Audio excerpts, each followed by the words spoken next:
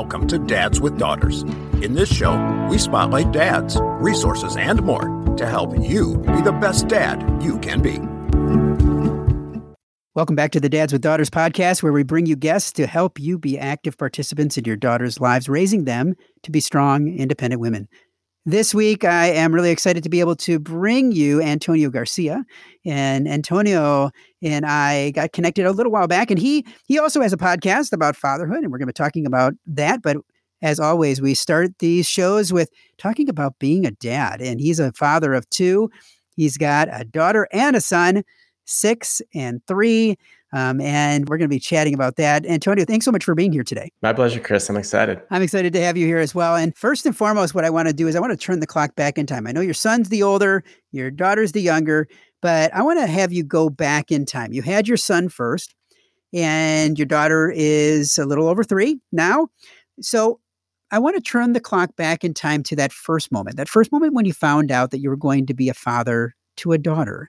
Talk to me about that and what that meant to you, especially after having a son first. Wow, I don't know if I've ever thought about this. I think there was kind of some satisfaction in that we were now going to have one of each gender. And that felt like it completed our family unit in this really nice way.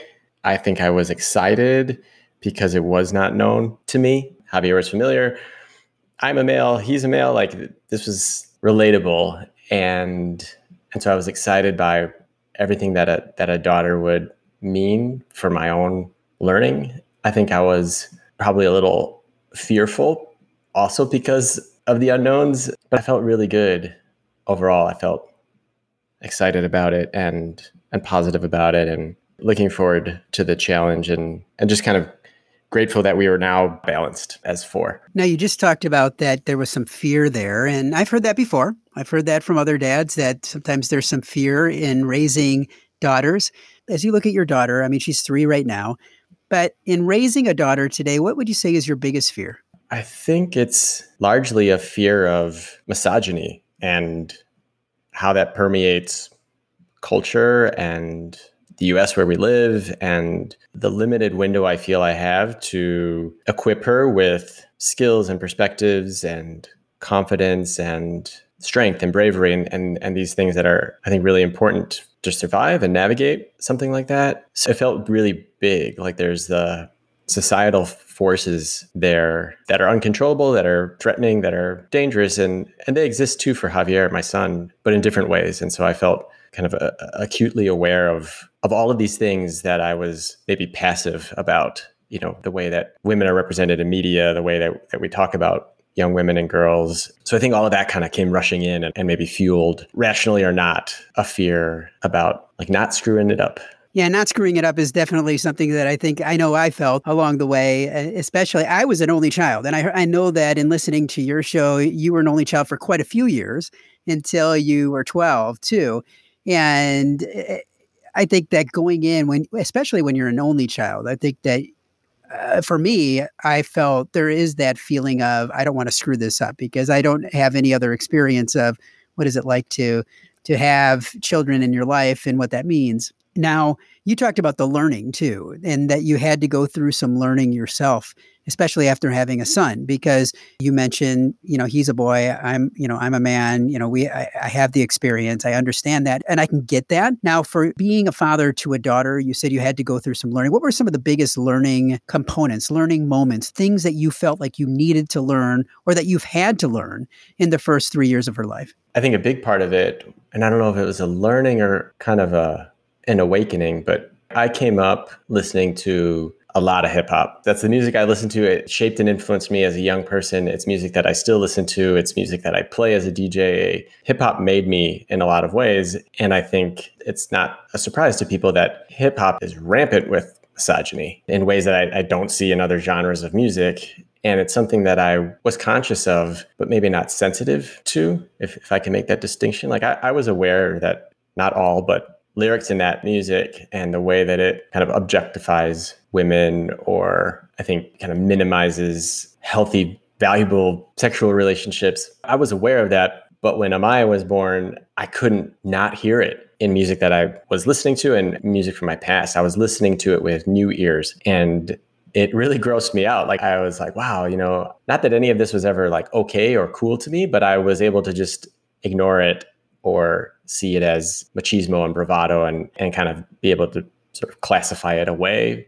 And now it was like right in my face. And I was hearing this stuff almost for the first time and thinking like, wow, I can't play this. I can't play this around my kids, obviously, but like, I can't really play this anymore for myself and feel about it the same way and like and enjoy it the same way. And I see that in movies too, like kind of the way that sex is portrayed or female characters are portrayed, or, these things that I was conscious of, but now I was like highly sensitive to and asking myself, like, how much of this has changed the way you think about women or the way that you want to raise your daughter? And, are those two things incongruent? And how do I reconcile those things and unlearn things? And I'm not done. I think Amaya's birth was the beginning of that. And I hope that it will keep being a driver for me to be a better man and be more discerning about the sort of content I consume and the things that I expose myself to. Talk to me a little bit about that, because I think that some fathers that might be listening might say to themselves, this isn't something that impacts me. Now, I would challenge and say that anyone that has a daughter today has to understand that there is misogyny out there. And like you said, in music, in the ads that we see, in the television that we watch, and that the first step to being a engaged father is understanding that, and understanding that you have to be one of the people that are going to be able to be a voice, an advocate, someone that can stand up for the daughters that are out there. Now, I feel strongly about that. Not every father is going to feel strongly about it. What would you say to them if someone, that's listening is saying, it's just society. It's what it is, and I can't do anything about it. What would you say to them, and how would you encourage them to take the journey that you're taking? I think two things come to mind right away. One is the responsibility I have for my son. I think it's really critical that I channel some of the things that I'm feeling in age-appropriate ways to him, because I think it's even more of a responsibility for how boys are raised and men are raised and how they conduct themselves in the world and relate to women. That's more important. Like, that's the actual work.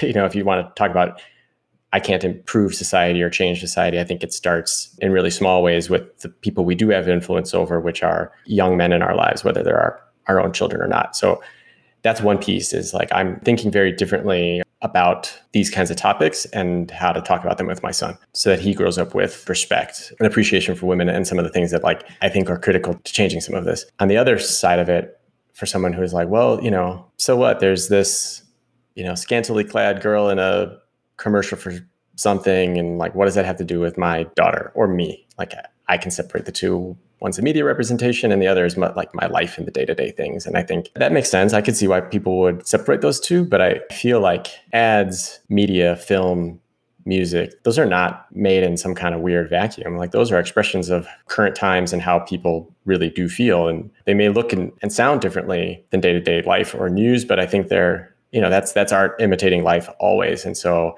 I think it's kind of a slippery thing if you don't acknowledge that those things do have impact. There's a guy out there watching it that will cross paths with your daughter in school, in friend groups, somewhere in life. And I hope that that person has been able to separate that from their reality, and that when they meet your daughter, they're in the right headspace and haven't allowed that to sort of filter in and affect how they interact with her. That would be my provocation back, is maybe you can handle it, but think of all the guys out there who are watching this, all the people who are watching this, who can't make that distinction and can't handle that, and who will then encounter young girls and women in their lives. How are they coming to those interactions? These are such important topics and such important things to be able to not only talk to other men about, but also to end up talking to our kids about. Now, your daughter is going to be too young probably at this point to start having these conversations. But as you've started this learning process, you were talking about having to have age-appropriate conversations with your son. But as you think about the conversations you're going to need to have with your daughter in an age-appropriate way, are there specific topics that you want to tackle first to start talking to her about? Especially because, as you said earlier, media, she's watching things all the time. Her eyes are open and she's seeing things whether we like it or not. Now, I know that as parents, as fathers, we can safeguard some things in regards to what we allow them to see or don't allow them to see. But inevitably, there's going to be other things that they do see. So how have you thought about that? I think that right now, while I have control over the remote, I think the best examples that I can give her, even at 3, like, I don't think it's too young. I mean, like you said, her eyes are wide open and she's seeing things and she's modeling her behavior. She's looking to everybody in her family, me and my wife, Maris, and her brother Javier, for how to be in the world. And so a really easy example that I can set is how I interact with Maris, my wife, in front of Amaya. Like, that's formative to see the 2 adults in her life and how they interact, the way I talk to Maris, the way I argue with Maris, comfort Maris. Like, all of those interactions are little data points in her constant collection as she shapes what will be a worldview.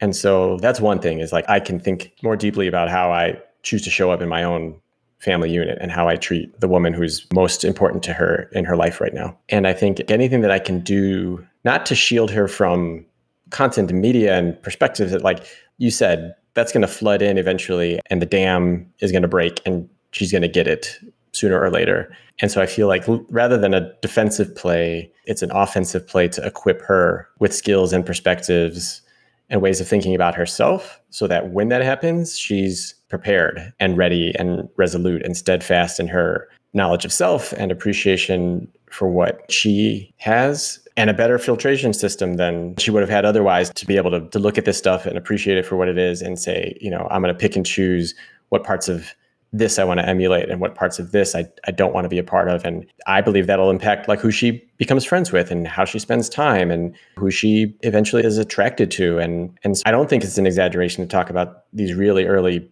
things at 3. At 3, you can teach about consent. There's a lot of things that I think are hard and big topics, but if you find the right resources, you can bring them down to a level that your kid is able to process and internalize. Now, one of the other things that you are doing is you're telling your story through other fathers, and you're bringing out the stories of other fathers through a podcast called Dadwell. And I've had an opportunity to be able to listen to some of the episodes. And one of the things that I think is really unique about the show is the fact that you are talking to creators. You're talking to artists and other creators about their creative process and their art, but also about fatherhood. Talk to me about the genesis of your podcast, and what was it about creators specifically that made you want to not only tell their creator story as artists, as creators, but really talking to them even more importantly about fatherhood and trying to merge those two together. I talk about it in the prologue for the show, but the biggest driver was my inability to reconcile these two identities as a designer and as an artist and a musician and a creative person, and this huge bucket list of stuff I wanted to do as a maker against what I perceived to be my ultimate responsibility, which was to grow up 2 children into human beings that contribute to society in some sort of meaningful way. And what an awesome responsibility that is. And I just couldn't see how a commitment to that, scaling a human and getting all these other creative things and personal passions done, I couldn't see how those could fit into the day, the week, year over year. And I started to feel very resentful about my kids, about the idea of kids and what they felt like time thieves. And I hated feeling possessive about my time in the studio and my creative time and spending time with them, which I also love. I love more. And it was really hard. And so I decided to interview people who are artists, musicians, creative people, entrepreneurs who have thriving independent creative practices, and who I also knew and who had witnessed in real life them as kick-ass fathers, and thought, okay, they're doing it. What's the secret? So the show is really about that, about trying to understand in tactical terms, the sort of processes and mechanisms and things they have to make that possible, but also a philosophical approach to parenting and to creative endeavors. And somewhere in there is the truth. And that's what I'm trying to get at for myself. And it's a very selfish research project. So talk to me about your biggest takeaways so far. You've had a couple of, I'm going to say, seasons in regards to the number of podcasts that you've got. So in these interviews that you've had, what has been the biggest takeaway and learning that you've taken from it personally? A couple of things come to mind. I think there's an unrest in most creative people I know because we've got this drive to like bring things into existence that weren't there before and to shape these things. And there's a lot of work that goes into that. It might not seem like it, but I think it's a commitment to time. And increasingly, we measure that commitment, how good it is, with these really perverse metrics. How many likes a thing gets, or how many followers a person has, or how many downloads something earns. And so we're comparing what could just be simple, beautiful expressions of ideas and maybe things to move people emotionally or otherwise. And we're questioning whether or not it's worth doing against some other weird social media metric, or whether or not you can monetize that thing or scale that thing. And so the one thing that I've learned is like, stop doing that. Like, stop measuring yourself against random people on the internet, and what they do and who they quote unquote influence has no bearing on whether or not the thing you're working on or the thing you're making is of value. It just doesn't. I know that I don't have a lot of listeners for my show compared to your show, compared to other shows, but that doesn't nullify the effort that I put into making that thing. So one is around measurement, and then the other, I think, is around pacing and time. I feel like there's a real pressure and the sense of urgency I felt it in making the show. I had to release a certain number of episodes in a certain amount of time to feel like I was making progress. And I think sometimes progress horizons ought to be much longer, months instead of weeks, and years instead of months, and start to think about what is this thing that you're about, building this business or launching this product or whatever this creative endeavor is.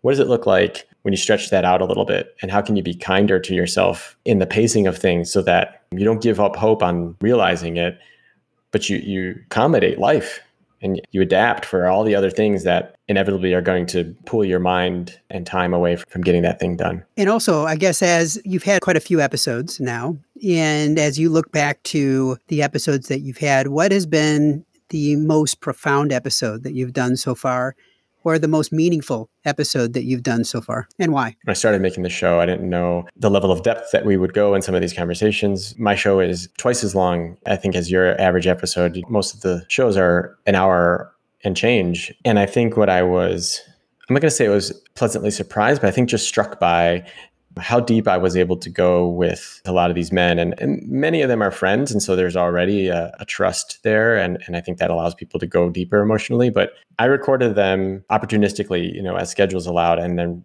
reordered the episodes in a way that would put at least one cathartic, heavy-duty, emotional episode in each season. I thought back to back, that would just wipe people out. And people were like, wow, this show is a downer. I can't listen to this. And I feel like if you listen to those particular episodes, they're kind of bookended by like very kind of happy-go-lucky perspectives that balance it out. But I say those are my favorite episodes because of that level of depth. I don't think there's a lot of spaces where, in particular, straight cisgendered men can go deep emotionally. There aren't a lot of spaces. This is why I love shows like yours, is like, let's make space to talk about stuff that like isn't sports or tech or whatever. Like, let's get into it, And so those episodes in particular stand out. One is with Michael Kaiser. Another is with Brad Bischoff. And there's a few others in there. And we openly cry in the episode. So if that's not your thing, skip those episodes. But I challenge you to sit in that and feel it because it's real. And I appreciate the trust those guys gave me and their willingness to dig in. Yeah, I think that when you can go deep and you can have those conversations where people are vulnerable and they're willing to share their stories, I think that really allows for others to truly learn. Because too often as men, we're told in society, whether it be directly or indirectly, we're told to hold in those emotions, to not be willing to be vulnerable, to man up, to go it alone. And I think sometimes it's hard for men to say, I don't know, have no clue what I'm doing. I need help. And instead, they push through. So I know for me, and it sounds like for you, for the experiences that you've had in your show, it sounds like that the opportunity to be able to allow for men to show that vulnerability allows for you to be able to learn and grow from them too. 100%, Chris. Yeah, that's, like I said, it was a selfish project in a lot of ways, and that's maybe the biggest one that I wasn't expecting is in that space that, and you don't have to host a podcast to make space. Choosing to spend time talking about something else besides the surface level things that as men I think we're most comfortable in. That's a way of digging in, and that might not work with every one of your friends, but it's possible, and I think there's something powerful about carving out time or making a phone call or hitting somebody up and going a little deeper than the conversations you might have at a barbecue or a bar or wherever. And I think that's really important. I think we need to do that a whole lot more because men are, I think in some cases, like hurting, not having that outlet or that access. And I think maybe one of the coolest things that I learned in conversations with some of these guys who didn't have great examples or who didn't have men in their lives at all, dads, uncles, coaches, otherwise, really miss that. The choices that they're making with their kids now, just one generation from them, are 180 degrees different. And I think that's super powerful that like, just because you had a relationship like this with your dad or no relationship at all, you have power to flip that and change that story and write an all new narrative and do that with your kids. You don't have to wait. That doesn't have to take generations to undo. You can do that right now. And I think that's incredibly empowering. You can do it. And it's not an easy thing. It's not going to be an overnight thing, especially if you have to unlearn some things along the way. I agree with you completely in regards to the fact that men are hurting. And I think that the lack of vulnerability and lack of willingness to just reach out and talk to others leads to mental health issues across the board. And every person, no matter if you're a man or a woman, you need people in your camp. You need someone on your side. You need someone you can talk to and not just have that internal dialogue within yourself. And whether that's your neighbor, whether that's listening to Antonio or myself, you need to have somebody that you can relate to and you can talk to. Hopefully it's one-on-one, or it can be virtually too. That's one of the reasons that we started Dads with Daughters by Fathering Together. That's one of the reasons we started the community, was to allow for fathers to have the opportunity to connect and make community with one another and to be as vulnerable as they were willing to be. And I think that that is so important. Now, Antonio, I always finish our interviews with what I like to call our Fatherhood 5, where I ask you 5 more questions to delve even deeper into you as a dad. So are you ready? Let's do it. In one word, what is fatherhood? Patience. When was the time that you finally felt like you succeeded at being a father to a daughter? I can't take credit for this one other than I hired this person. Our nanny started a little mantra with my daughter every morning as they, brush teeth and were, face to face with themselves in the mirror. And it was this really simple phrasing of I'm brave and I'm strong and I'm smart and I'm silly. And this kind of affirmation, I overheard it passing by and I was like, what is this? And she's like, oh, I've been doing this with Amaya, since I started. And I was like, this is so beautiful and so amazing. And I just stole it. I just built on it. And now it's to the point where I can ask Amaya, and without prompting, she works through these affirmations. And I'm so proud that she's internalizing this at 3. I'm like, oh man, if you hold on to this way of thinking about yourself, sky's the limit. You are an unstoppable force. So I can't take credit for that, but in seeing her say these things and that they led with I'm brave and I'm strong and I'm beautiful was towards the bottom of the list. I was just really proud of that. Self-esteem is so important when it comes to women and young women, and keeping and being able to have those affirmations or starting from an early age. We did something in Dads with Daughters a while back with Dove, who created this whole huge curriculum to help young women, to help girls to be able to affirm their self-esteem from an earlier age. And I learned a lot through that process.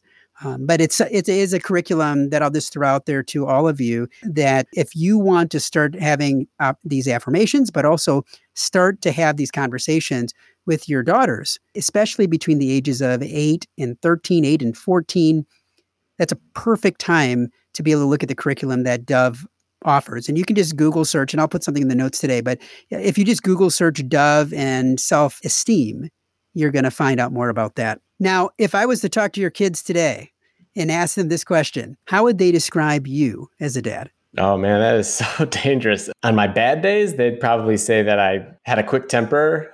I can really lay into my son about things that I think are important from a disciplinary standpoint, like cleaning up after yourself and those sorts of things. So on those days, dad can go from 0 to 100 real quick. But I think in most instances, I think they would say that I don't dumb things down for them. I tell them the truth, and I tell them to my best abilities in ways that I think they can process. And I think that comes from, like, I have just a lot of respect for my kids, even though they're so young. I treat them like people, not like kids. So I'd say that Poppy tells the truth and Poppy keeps it real.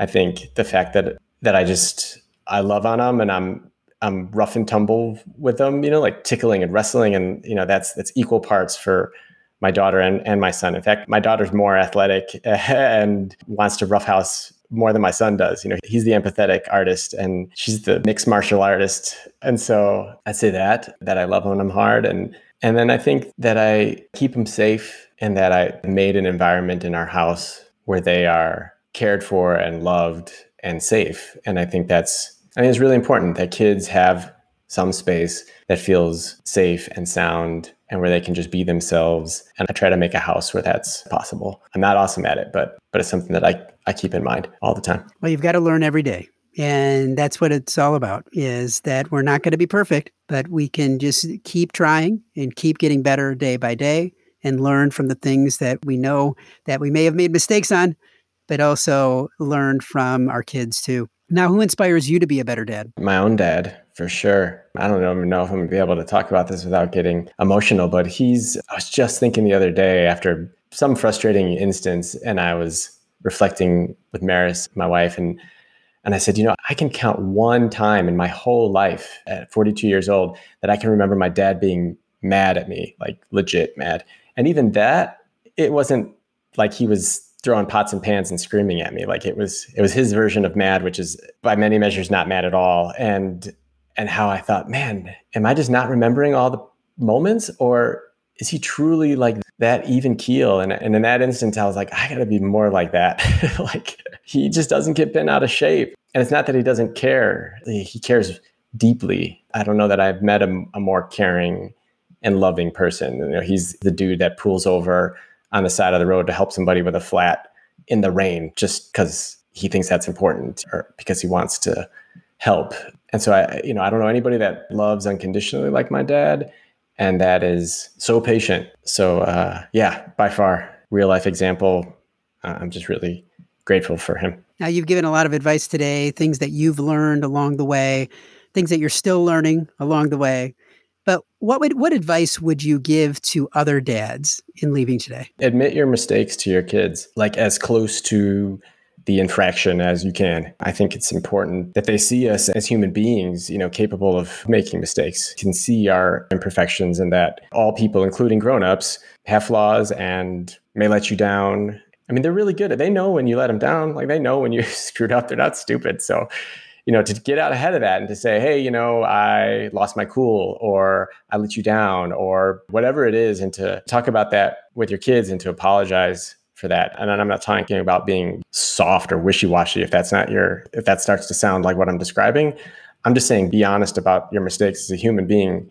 I think it'll help them treat themselves with grace when they screw up. And I think it'll sort of normalize learning and trying and not getting things right, which I think is what we want our kids to live into, where they can take risks and explore things and not be afraid of getting it wrong. And if we can make it a habit by admitting all the instances where we screw up, they're like, oh, okay, this is a normal thing. Like the people screw up, I'm not a failure because of that. Or my father was perfect, and so how can I ever measure up? That's a tall order. Like, don't tell that story. Own up to mistakes. Your kids always forgive you. And I just think it's a healthy mindset to have. It is a healthy mindset to have. Now, I want to say thank you for being here today. Now, if people want to find Dadwell, where's the best place for them to go? Dadwell.co, DADWELL.co. From there, you can get to everything else and social media and podcast and links galore. So that's the best place to start. And I guess I'll throw out there that if someone that is listening, if you that are listening are a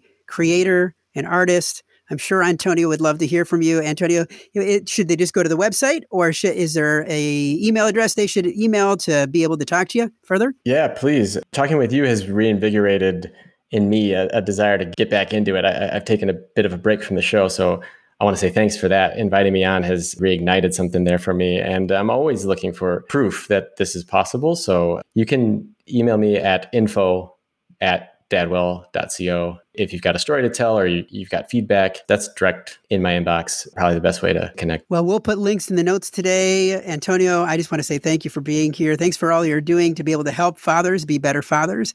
And I wish you all the best. Chris, thanks for having me on the show. It was awesome. I really appreciate the time and the interest and all those great questions. I'm going to be thinking about this all weekend long. So thanks for that. If you've enjoyed today's episode of the Dads with Daughters podcast, we invite you to check out the Fatherhood Insider. The Fatherhood Insider is the essential resource for any dad that wants to be the best dad that he can be. We know that no child comes with an instruction manual, and most dads are figuring it out as they go along. And the Fatherhood Insider is full of resources and information that will up your game on fatherhood. Through our extensive course library, interactive forum, step-by-step roadmaps, and more, you will engage and learn with experts, but more importantly, dads like you. So check it out at fatheringtogether.org. If you are a father of a daughter and have not yet joined the Dads with Daughters Facebook community, there's a link in the notes today. Dads with Daughters is a program of Fathering Together. Find out more at fatheringtogether.org. We look forward to having you back for another great guest next week, all geared to helping you raise strong, empowered daughters and be the best dad that you can be. We're all in the same boat,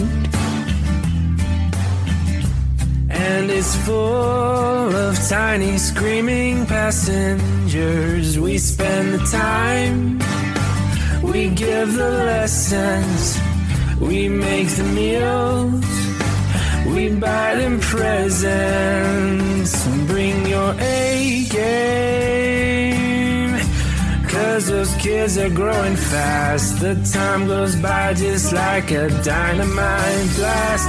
Calling astronauts and firemen, carpenters and muscle men. Get out and be the world to them. Be the best dad you can be. Be the best dad you can be.